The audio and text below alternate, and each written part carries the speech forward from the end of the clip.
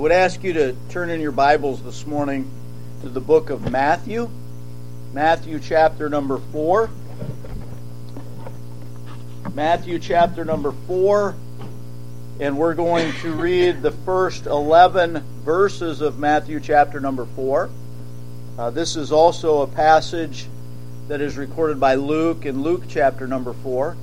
But Matthew chapter number 4, we're going to read verses 1 through 11 to start. And pretty much all of these verses are going to serve as our text for the message this morning. In Matthew chapter number 4, verse number 1. Then was Jesus led up of the Spirit unto the wilderness to be tempted of the devil. And when he had fasted 40 days and 40 nights, he was afterward a-hungry. And when the tempter came to him, he said, If thou be the Son of God, command that these stones be made bread. But he answered and said, It is written, Man shall not live by bread alone, but by every word that proceedeth out of the mouth of God. Then the devil taketh him up into the holy city, and setteth him on a pinnacle of the temple, and saith unto him, If thou be the Son of God, cast thyself down, for it is written, He shall give his angels charge concerning thee, and in their hands they shall bear thee up, lest at any time thou dash thy foot against a stone. Jesus said unto him, It is written again, Thou shalt not tempt the Lord thy God. Again the devil taketh him up into an exceeding high mountain, and showeth him all the kingdoms of the world and the glory of them, and saith unto him, All these things will I give thee, if thou wilt fall down and worship me. Then saith Jesus unto him, Get thee hence, Satan, for it is written, Thou shalt worship the Lord thy God, and him only shalt thou serve. Then the devil leaveth him, and behold, angels came and ministered unto him.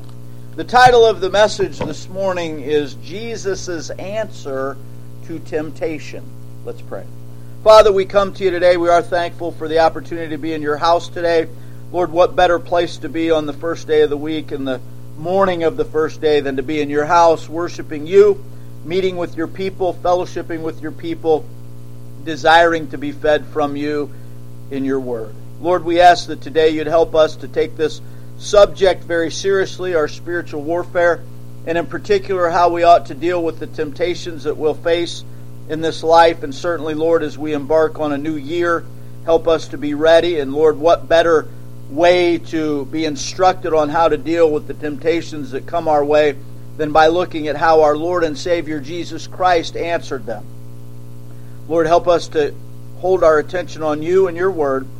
We pray that by your Holy Spirit you'd instruct us and give us enlightenment to understand your word, and that you'd speak particularly to our hearts this morning. We thank you for what you've done, and we look forward to what you'll yet do. It's in Jesus' name we pray. Amen. Jesus' answer to temptation.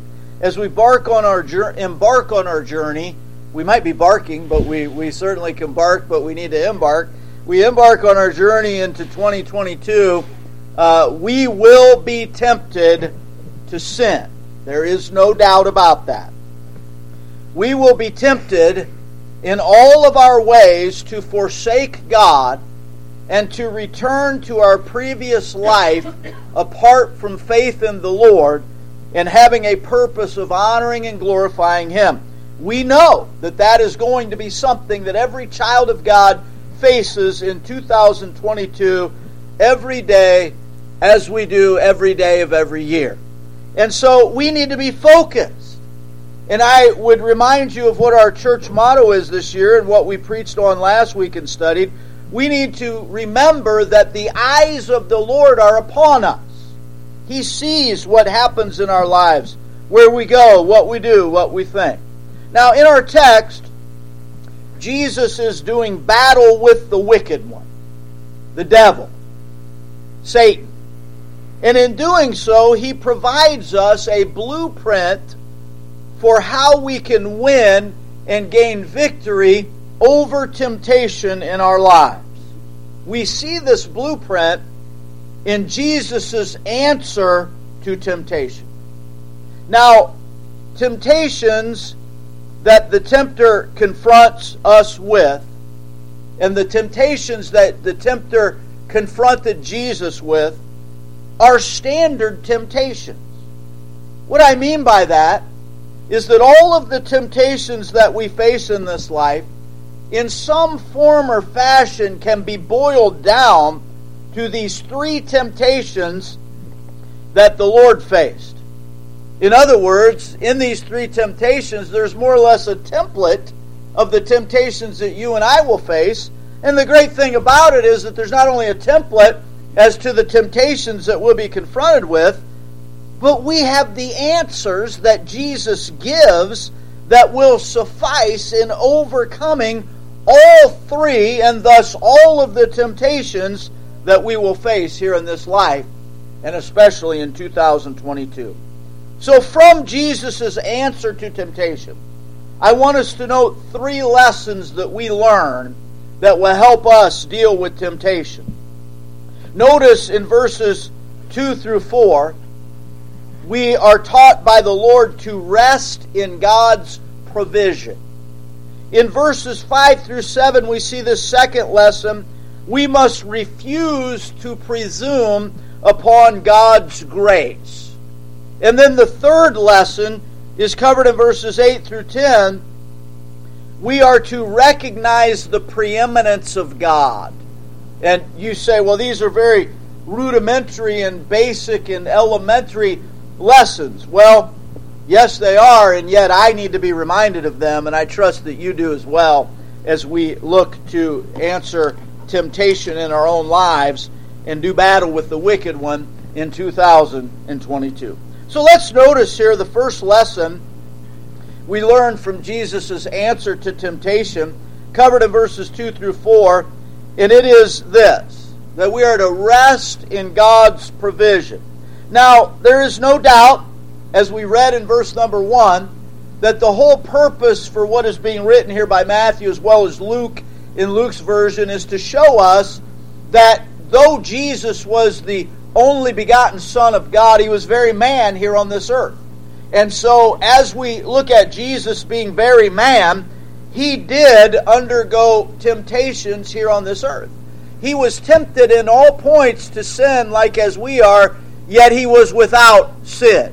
And so as we think about this temptation that the Lord enters into, this is a Spirit-led temptation. He's led of the Spirit into the wilderness to be tempted of the devil. I want you to notice the lesson that we learn from this particular temptation. It is that we are to rest in God's provision. Now, Jesus meets this temptation head on, and He teaches us a most valuable lesson for living here on this earth. Now watch. Notice as we think about this lesson that the Lord teaches, that we are to rest in God's provision. Notice, first of all, that the devil will look to take advantage of every opportunity to tempt us. He will look to take advantage of every opportunity to tempt us. Notice the timing of this temptation in verse number 2. In Matthew chapter 4, verse number 2, the Bible says, "And when He," that's the Lord Jesus, "had fasted 40 days and 40 nights, He was afterward a-hungered." So, He fasts 40 days and 40 nights. I think that sometimes we think that the temptation took place during the 40 days and 40 nights of fasting. Well, what we have recorded here is that He fasted 40 days and 40 nights, and afterwards He's hungry, and then the devil appears to Him to tempt Him. Notice the timing of the temptation. Jesus would appear to be physically weak. He had fasted 40 days and 40 nights, and so He needs nourishment at this point. And because He needs nourishment, the devil appears and he focuses on this perceived weakness. And I say perceived weakness because in Jesus there was no weakness. You and I are not that way. You and I have weakness. And so the devil attacks at just the right time. He is opportunistic. He will look to take advantage of every opportunity to tempt us to sin. Do you know that we learn this from this temptation? The devil will attack us when we are desperate. And do you know why the devil will attack us when we are desperate? Because when we are desperate, we are prone to poor decision making. You make poor decisions when you are desperate. You're not thinking clearly. And I say you, but I include myself in that group. We're not thinking clearly. I mean, think about the last time that you went one day without food. You know, we go one day without food, and, man, somebody puts a cake before us, and we're like a 1-year-old at our first Christmas or our first birthday party. We got our face down in that thing, and it's all over. Man, we are just, point being that when you haven't eaten in one day, are you really thinking about, well, I can't eat this because this is not healthy for me? We're prone to making decisions based upon our desperation. And that's the way the devil tempts. The timing of the devil's temptation of the Lord Jesus Christ is very instructive for us. We need to know that. We need to be prepared that when we are ourselves in a desperate situation, we must be ready to be tempted of the devil. Notice not only the timing of the devil's temptation, but the tactic that he used.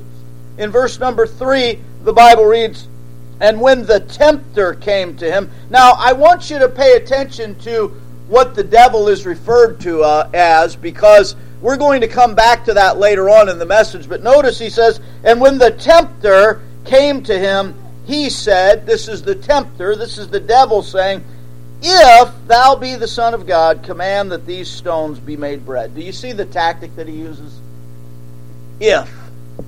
If thou be the Son of God.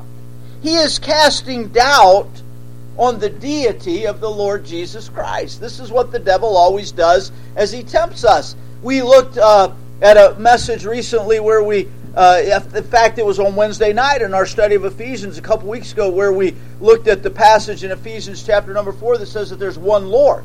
And that word Lord is kurios, and it means supreme in authority. There's one Lord, and that one Lord is the Lord Jesus Christ. And He's Lord over all, and He is Lord in our lives. And yet what does the devil do? He tempts us to make us think that we're the Lord, that we're supreme in authority, that we can do whatever we want because we've been saved by the grace of God. What is the devil doing here? He is challenging Jesus to prove His sonship by providing for Himself. He is tempting Jesus to forget about God and what God's purpose and plan is, and for Jesus to just go ahead and provide for Himself. Spurgeon, and I'm going to give you a couple quotes from Spurgeon today because I just think they're so appropriate. Spurgeon said this: "The evil one would have the only begotten Son cease to depend on God and take matters into his own hands. Temptations to unbelieving self-help are common enough, but very dangerous." Do you see what he's doing? Do you see the tactic that he's getting to ultimately? Ultimately, he is tempting Jesus to not rely on God and God's provision, but to do it himself. Is this not a common temptation that we face? It's a common temptation that we face in every aspect of our life here, to just forget about God and forget about God's Word and to do it ourselves. And beloved, the applications are plentiful. In fact, Darlene and I were talking recently about disciplining your children. And the fact that some today seem to have forgotten what the Bible says about Bible discipline. And you know what? We didn't forget that when we were parents. We weren't perfect, and I'm sure that perhaps our children might hold that against us, but I don't apologize for that. I wanted to honor God and raise our children the way that God told us to, and part of that was not sparing the rod. And so we can say, well, I'm going to do it a different way. And when you do anything a different way and you self-help and you forget about God and what God says, you are falling prey to the temptation of the devil. This is exactly what he did with the Lord Jesus Christ. The devil will look to take advantage of opportunities. Notice that Jesus, secondly here, as we're talking about this first lesson that we see in Jesus' answer to temptation, it is to rest in God's provision. The devil will look to take advantage of opportunities, but notice secondly, Jesus would in no way yield in obedience to the devil. Jesus refused to yield in obedience to the devil. Look at verse number 4. "But he answered and said, It is written, that it is written, man shall not live by bread alone, but by every word that proceedeth out of the mouth of God. Now you notice, first of all, as we talk about Jesus in no way yielding in obedience to the devil, notice first of all that Jesus teaches emphatically that he would resist the devil. The devil says to Jesus, as Jesus is hungry, he's fasted 40 days and 40 nights. You and I would be starving to death if we fasted 40 days and 40 nights. In fact, I would venture to say, and I could be wrong, but I would venture to say that there's nobody in this room that has fasted 40 days and 40 nights. Okay? I have fasted, and I don't say this to any glorious purpose or anything other than, and I'm not saying spiritually, there have been other reasons I have fasted. I've fasted for as long as a week. As long as a week. And I'm going to tell you what, after I made my weight in the Air Force and I fasted a week, put that cake before me. I'm going to eat whatever's before me, right? Jesus was hungry. And the devil tempts him and says, well, man, you're the Son of God, aren't you? I mean, if you're the Son of God, why don't you just make these stones a biscuit, and you can eat this biscuit and you'll satisfy your hunger? And Jesus doesn't take the bait. Our problem is oftentimes we don't think and we take the bait. Jesus did not take the bait. He would resist the devil. What Jesus is doing here, and I know that we're well acquainted with this. I preached on these verses before, although not this particular message and this particular aspect of these verses. But I know that when Jesus was confronted with the enemy, he always quoted Scripture. And he says here in verse number 4, it is written. Now, where is that written that Jesus answers back to the devil? Well, it's written in Deuteronomy chapter number 8 and verse number 3. And in Deuteronomy chapter 8 and verse number 3, the Bible reads, and he humbled thee and suffered thee to hunger and fed thee with manna which thou knowest not, neither did thy fathers know, that he might make thee know that man doth not live by bread only, but by every word that proceedeth out of the mouth of the Lord doth man live. And what is the Lord saying in Deuteronomy chapter number 8? And what is Jesus saying? Jesus is saying, and the Lord was saying, that you know what? Don't worry about the manna. Don't be discontented with the manna. Don't be discontented with the provision that I provide, but rest in God's provision because God is in control. And so Jesus here, he would not in any way yield in obedience to the devil. You know what you and I often do? We forget what James wrote about our spiritual warfare with the devil. Now, those of you that know your Bible know automatically where I'm going with this. In James chapter 4 and verse number 7, the Bible says, submit yourselves therefore to God. Resist the devil, and he will flee from you. We are to resist the devil. We are not to in any way yield in obedience to the devil. This is the lesson that we get from the Lord Jesus Christ. Now, oftentimes, we don't understand the way the enemy's tempting us. And therefore, we are unable to resist because we don't even see the temptation coming. We are fat, dumb, and happy, if I could use metaphors, right? I'm not saying literally. But we don't understand the way the enemy tempts. We say, well, man, if the devil came to me and said, well, if you're a Christian, do this. Well, you're absolutely right. I'm going to prove to the devil I'm a Christian, and I'm going to do this. And we have fallen into the temptation of the enemy. Jesus would in no way be obedient to the devil. Jamieson Fawcett Brown, in commenting on the meaning of the word submit, in James chapter 4, verse number 7, those three individuals wrote this in their commentary. The language is taken from warfare. Submit, as a good soldier puts himself in complete subjection to his captain. And you and I must submit to God and refuse to be obedient to the devil. We are to be obedient to God Almighty. Now, as Jesus teaches us this lesson in his answer to temptation, he would not resist, or he would not in any way yield in obedience to the devil, but he resisted the devil. We also see that what he would do was to rely on God to provide. Jesus says, I'm not going to be obedient to you, Satan. Satan, you do not tell me what to do. I don't have a responsibility to be obedient to you. I'm to be in obedience to my Heavenly Father. And you know what? As I am in obedience to my Heavenly Father will provide all that I need. That is what Jesus is saying. That's what he's saying in verse number 4. We are to pray to the Lord, are we not, for our provision. In fact, in the Lord's model prayer, what did he say? He said, pray this way. Give us this day our daily bread. But you know what? Life is more than just our daily provision.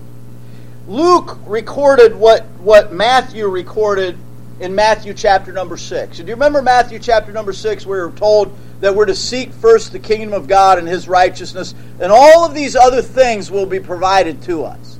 Luke said it this way in his account in Luke chapter 12, verse 24, where he said, the life is more than meat, and the body is more than raiment. Is he not echoing what the Lord said back to Satan in his in his temptation against the Lord Jesus Christ? The life is more than meat, and the body is more than raiment. In other words, any time that you think that you have to deviate from God's word for your provision here on this earth, you've missed the mark. God is in control. The life is more than meat. The body is more than raiment. God will provide for His own. He takes care of the lilies. He takes care of the sparrows. He takes care of the fowl of the air. God will provide. And so often we find that we have sinned against God and we have fallen prey to the temptation of the enemy when we fail to rest in God's provision. It's a very elementary aspect of spiritual warfare. Would it have been such a hard thing for Jesus to say, you know what, I'm going to put him in his place.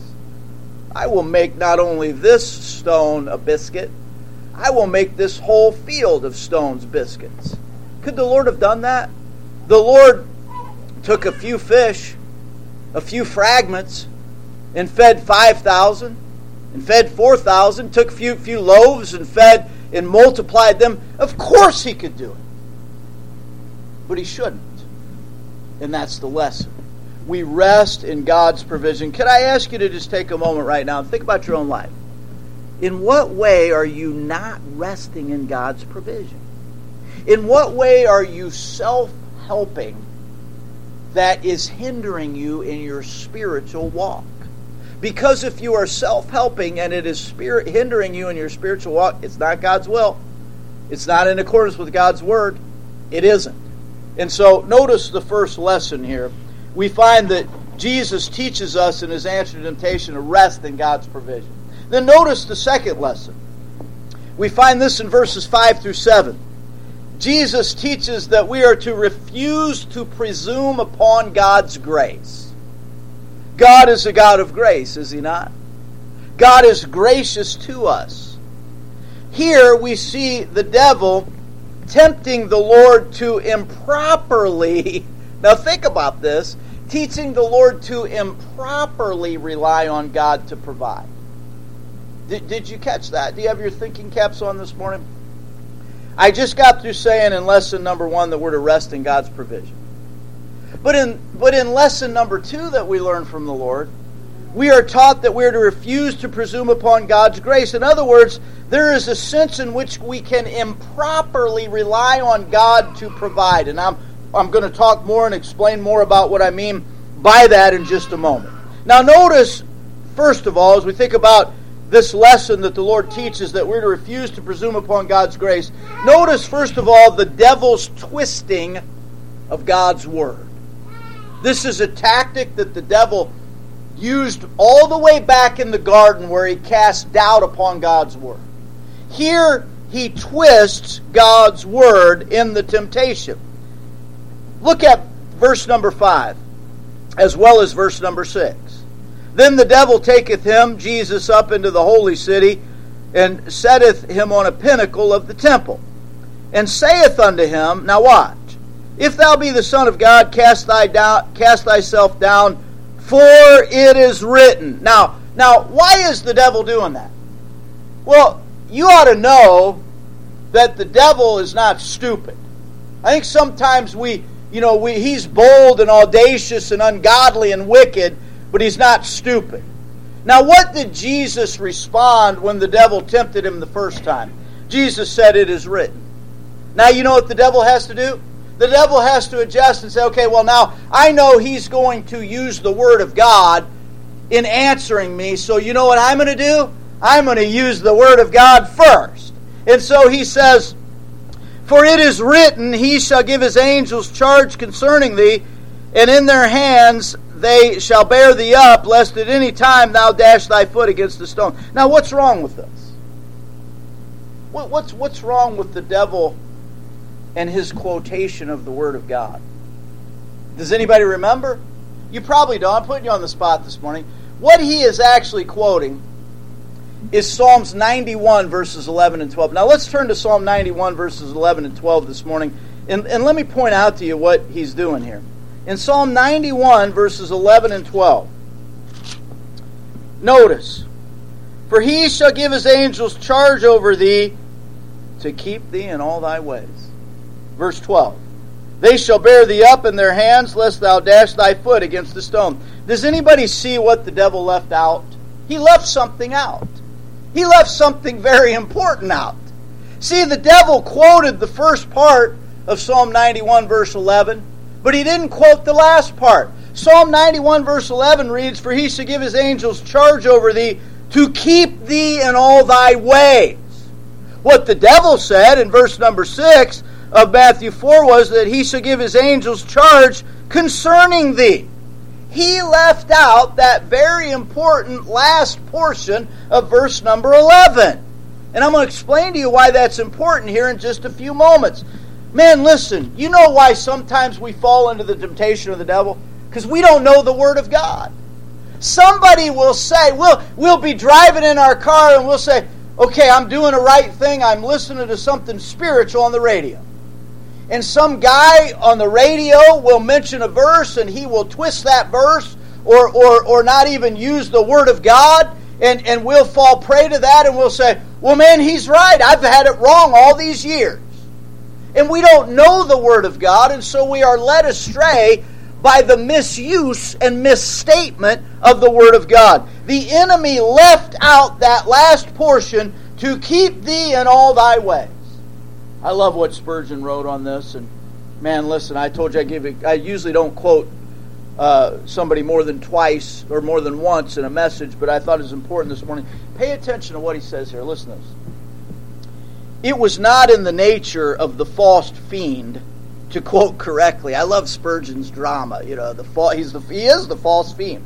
"It was not in the nature of the false fiend to quote correctly. He left out the necessary words, 'in all thy ways.'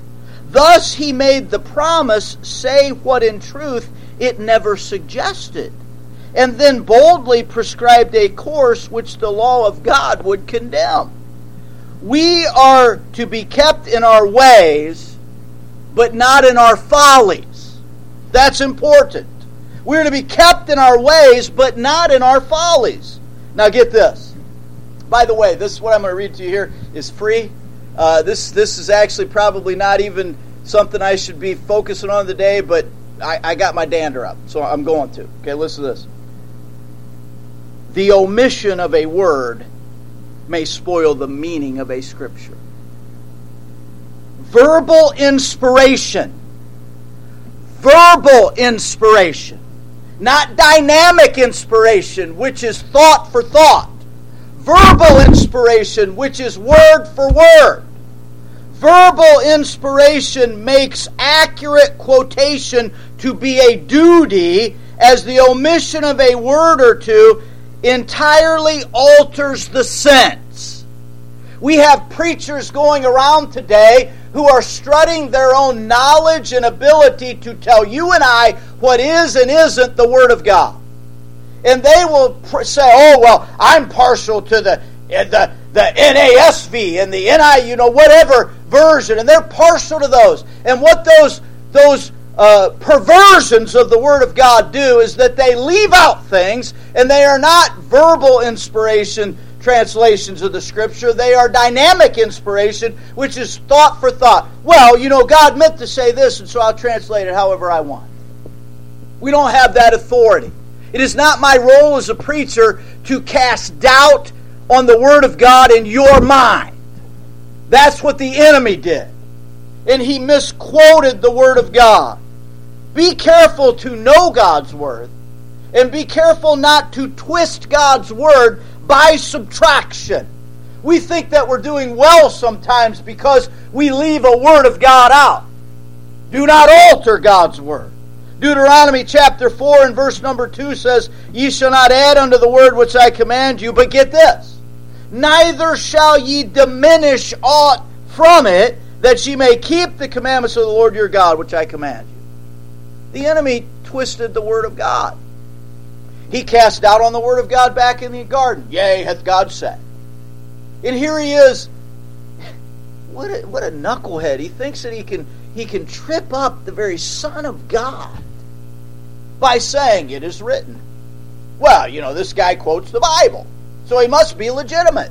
This saint of God says that they know the Bible. They say they're a saint of God, and they quote the Scripture. Now, they don't live the Scripture, but they quote it. And they quote it incorrectly. And they leave out the portions we talked about this last week, didn't we? They leave out the portions that they don't really want to live by.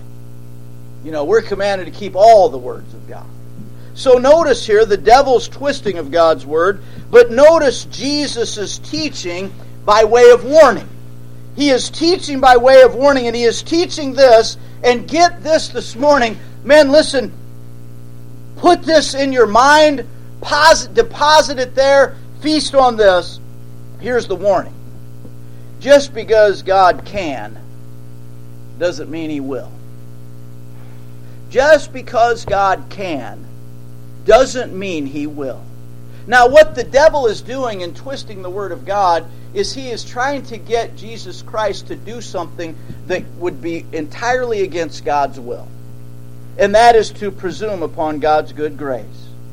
That is to embark on an action presuming upon God's good grace. In other words, let me put it this way.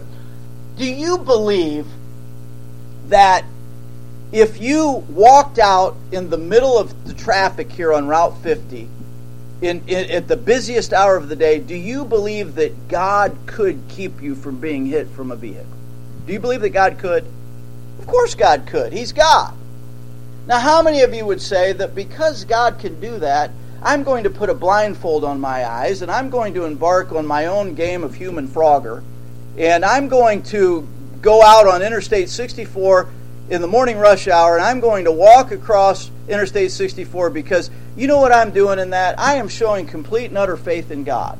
I am yielding myself to God, that God will take care of me. God has promised to deliver me from the enemy and from any harm here on this earth. And so I'm going to trust in God, and I'm going to have complete faith in God that He's going to keep me from being hit by a semi or a vehicle or any other type of automobile that would be driving on Interstate 64. How many of you would do that? You wouldn't do that, would you?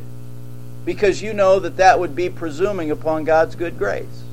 You know that that is a perversion of complete reliance upon God. I told you just when we started looking at this point that what the devil here is doing is he is attempting to improperly rely on God to provide.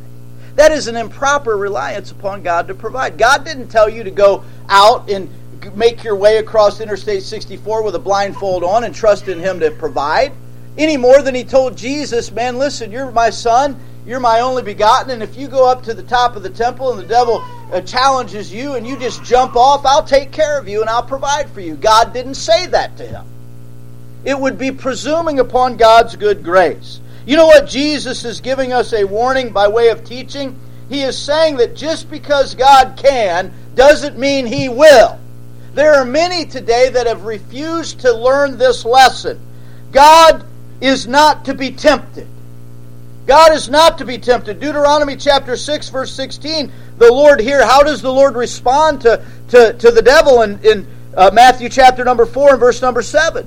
Jesus said unto him, It is written again, Thou shalt not tempt the Lord thy God. Now the devil's misquoting and misuse of Scripture did not deter the Lord from going back to Scripture. And he says, in verse number 7, Thou shalt not tempt the Lord thy God. He's actually quoting Deuteronomy 6, verse 16. Deuteronomy 6, verse 16, that says, Ye shall not tempt the Lord your God as ye tempted him in Massah. And that's where they didn't have any water, and they began to murmur against God. And what they did at Massah in Deuteronomy chapter number 6, verse 16, what Moses and God are referring to, is that they were requiring a miracle of God. They were requiring a miracle of God. And you know what? We do not direct God. If God wants to perform a miracle, He could perform a miracle. But He doesn't perform a miracle because, I get my sweaty handkerchief out and drape it over some dead body, and then all of a sudden God's going to raise that body from the dead. God is not directed by me. God is not directed by you. Because we say God must do this, does not mean that God must do this. Do not make the mistake of thinking that because God can, He will. I remember years ago, and I don't mention any names, I remember an assistant pastor from a church who was not on salary, and he decided that he was going to quit a very large family. Very large family. He decided he's going to quit his job and rely on God to provide for him. And all that meant was that the people of God felt bad, and so then they had to sacrifice more and more to meet his needs. Listen, God said that if any won't work, neither should he eat. Now, I don't mean to be harsh this morning, but that is presuming upon the grace of God. Well, God can provide. Well, yeah, God can provide. You know how? By giving you a job. By giving you a job. And so do not presume upon the good graces of God. Do not tempt God. Man, you see these people, and sometimes I'll watch them on television and sometimes I won't, where they are just tempting death. They are tempting God. And they involve themselves in the most extreme activities. I remember years ago, it might have been one of the Walenda descendants, I don't know, but he's going to walk on a tight wire, whatever you call it, high wire, across the Grand Canyon. And I remember watching that, and I have a fear of heights, okay? And I remember watching that, man, and I'm just watching, and I'm sweating. And I'm like, I can't watch. I have to turn away. This guy is nuts, right? They tempt God. And sometimes we as believers, we tempt God. We say, well, God can do this, but what's the key? The key is found in Psalm 91 and verse number 1, where the Bible reads, For he shall give his angels charge over thee to keep thee in all thy ways. If we are trusting in God and keeping His ways, then God will reward by providing. We have no claim upon the grace of God when we determine to go our own way, and then we say, well, I don't understand why we don't have enough money. I don't understand why we can't even have problems. Well, are you keeping God's ways?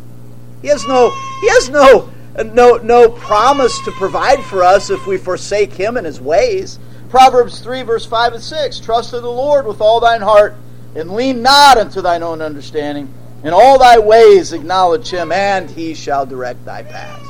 And so the second lesson that we learn is that we're to refuse to presume upon God's grace. And then notice the last one, and we'll quickly go through this. Covers verses 8 through 10. We must recognize the preeminence of God. Now this has been the motivation of the devil from the time of his fall, to steal the glory of God and be worshipped as God. We won't take the time to look at these verses this morning, but I would encourage you in your own time to go back to Isaiah chapter 14, verses 12 through 15, and read about how that Lucifer's intent was to be worshipped as God. In fact, during the end times, the Antichrist is going to set himself up on the throne of God in Jerusalem, and he's going to proclaim that he is God, and people are going to worship him as God. That's always been the devil's desire. But notice here, first of all, the devil offers that which he cannot deliver. So we have to recognize the preeminence of God and note that the devil offers that which he cannot deliver. Look at verses 8 and 9. Again, the devil taketh him up into an exceeding high mountain, and showeth him all the kingdoms of the world and the glory of them. and saith unto him, All these things will I give thee, if thou wilt fall down and worship me. You know how the devil tempts us? He tempts us and allures us with the promise of that which he cannot possibly bestow. Oh, just do this and you'll have that. How many marriages have been, and I think it's, obviously particular telling since Darlene and I celebrated our 39th wedding anniversary yesterday. What a blessed time. Love her to the moon and back. I can't really say I love her to death anymore because in my job that's probably not a good thing. But I love her to the moon and back. I mean, the greatest thing, flesh-wise that ever happened to me in my life. And as I think about that, I think about how many marriages that have been destroyed. Because, she doesn't look as good as she once did. Or he doesn't look as good as he once did. And this person over here, they're showing me attention. And I'll just go over there and things are going to be great. And things are never great. The devil can't deliver on that promise. And so the devil offers that which he cannot deliver. He appeals to fleshly desires for self-aggrandizement. He appeals to fleshly desires. He says, I will offer you this glory. Man, listen. How many lives have been ruined for the search and seeking of glory? And notice that he is absent the ability to give that which he did not own. He did not own all of these kingdoms that he said he would give to Christ.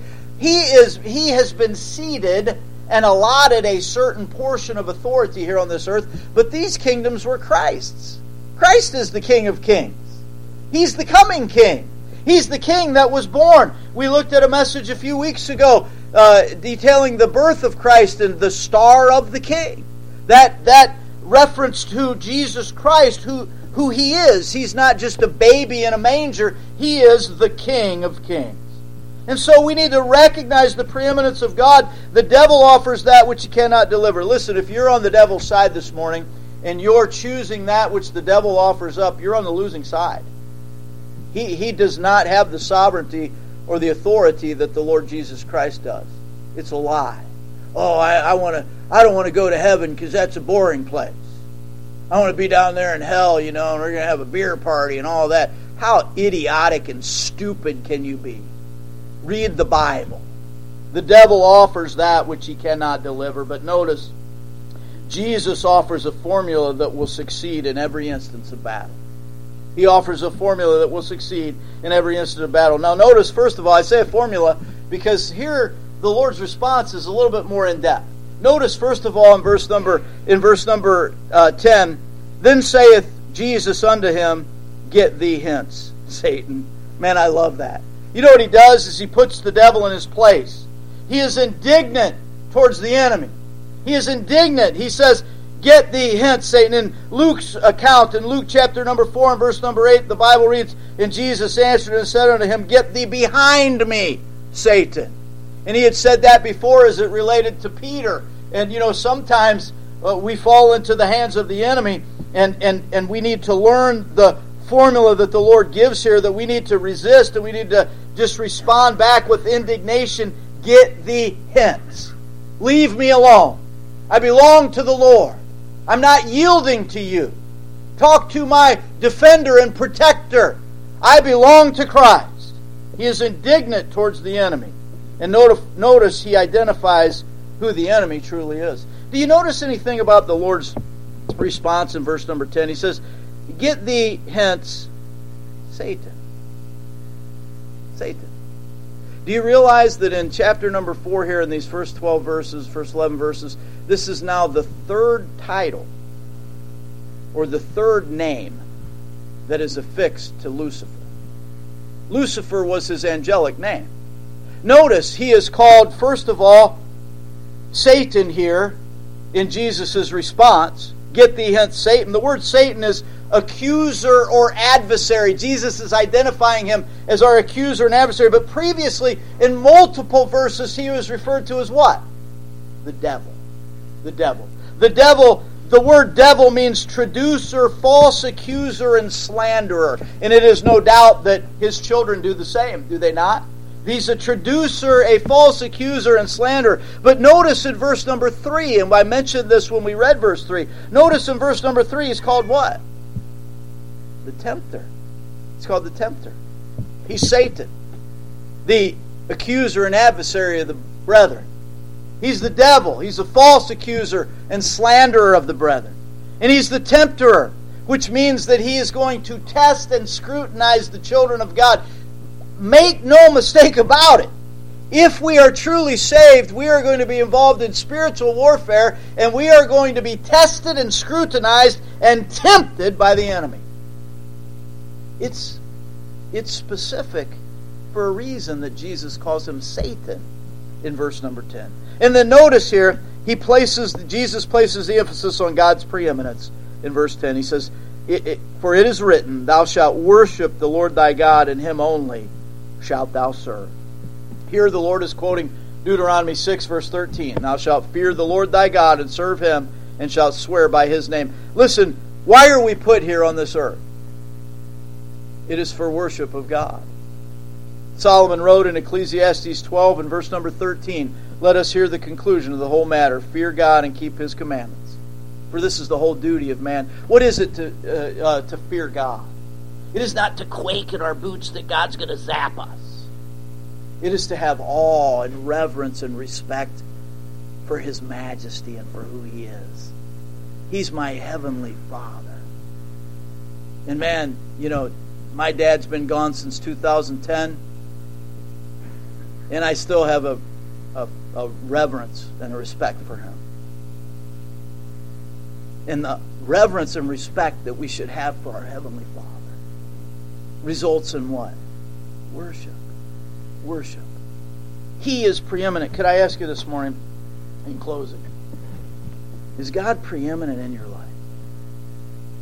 Every decision that you make, is it based upon God's desire and God's word and will? All that you think, is it geared towards bringing every thought into captivity and subjection to Christ? Is God preeminent?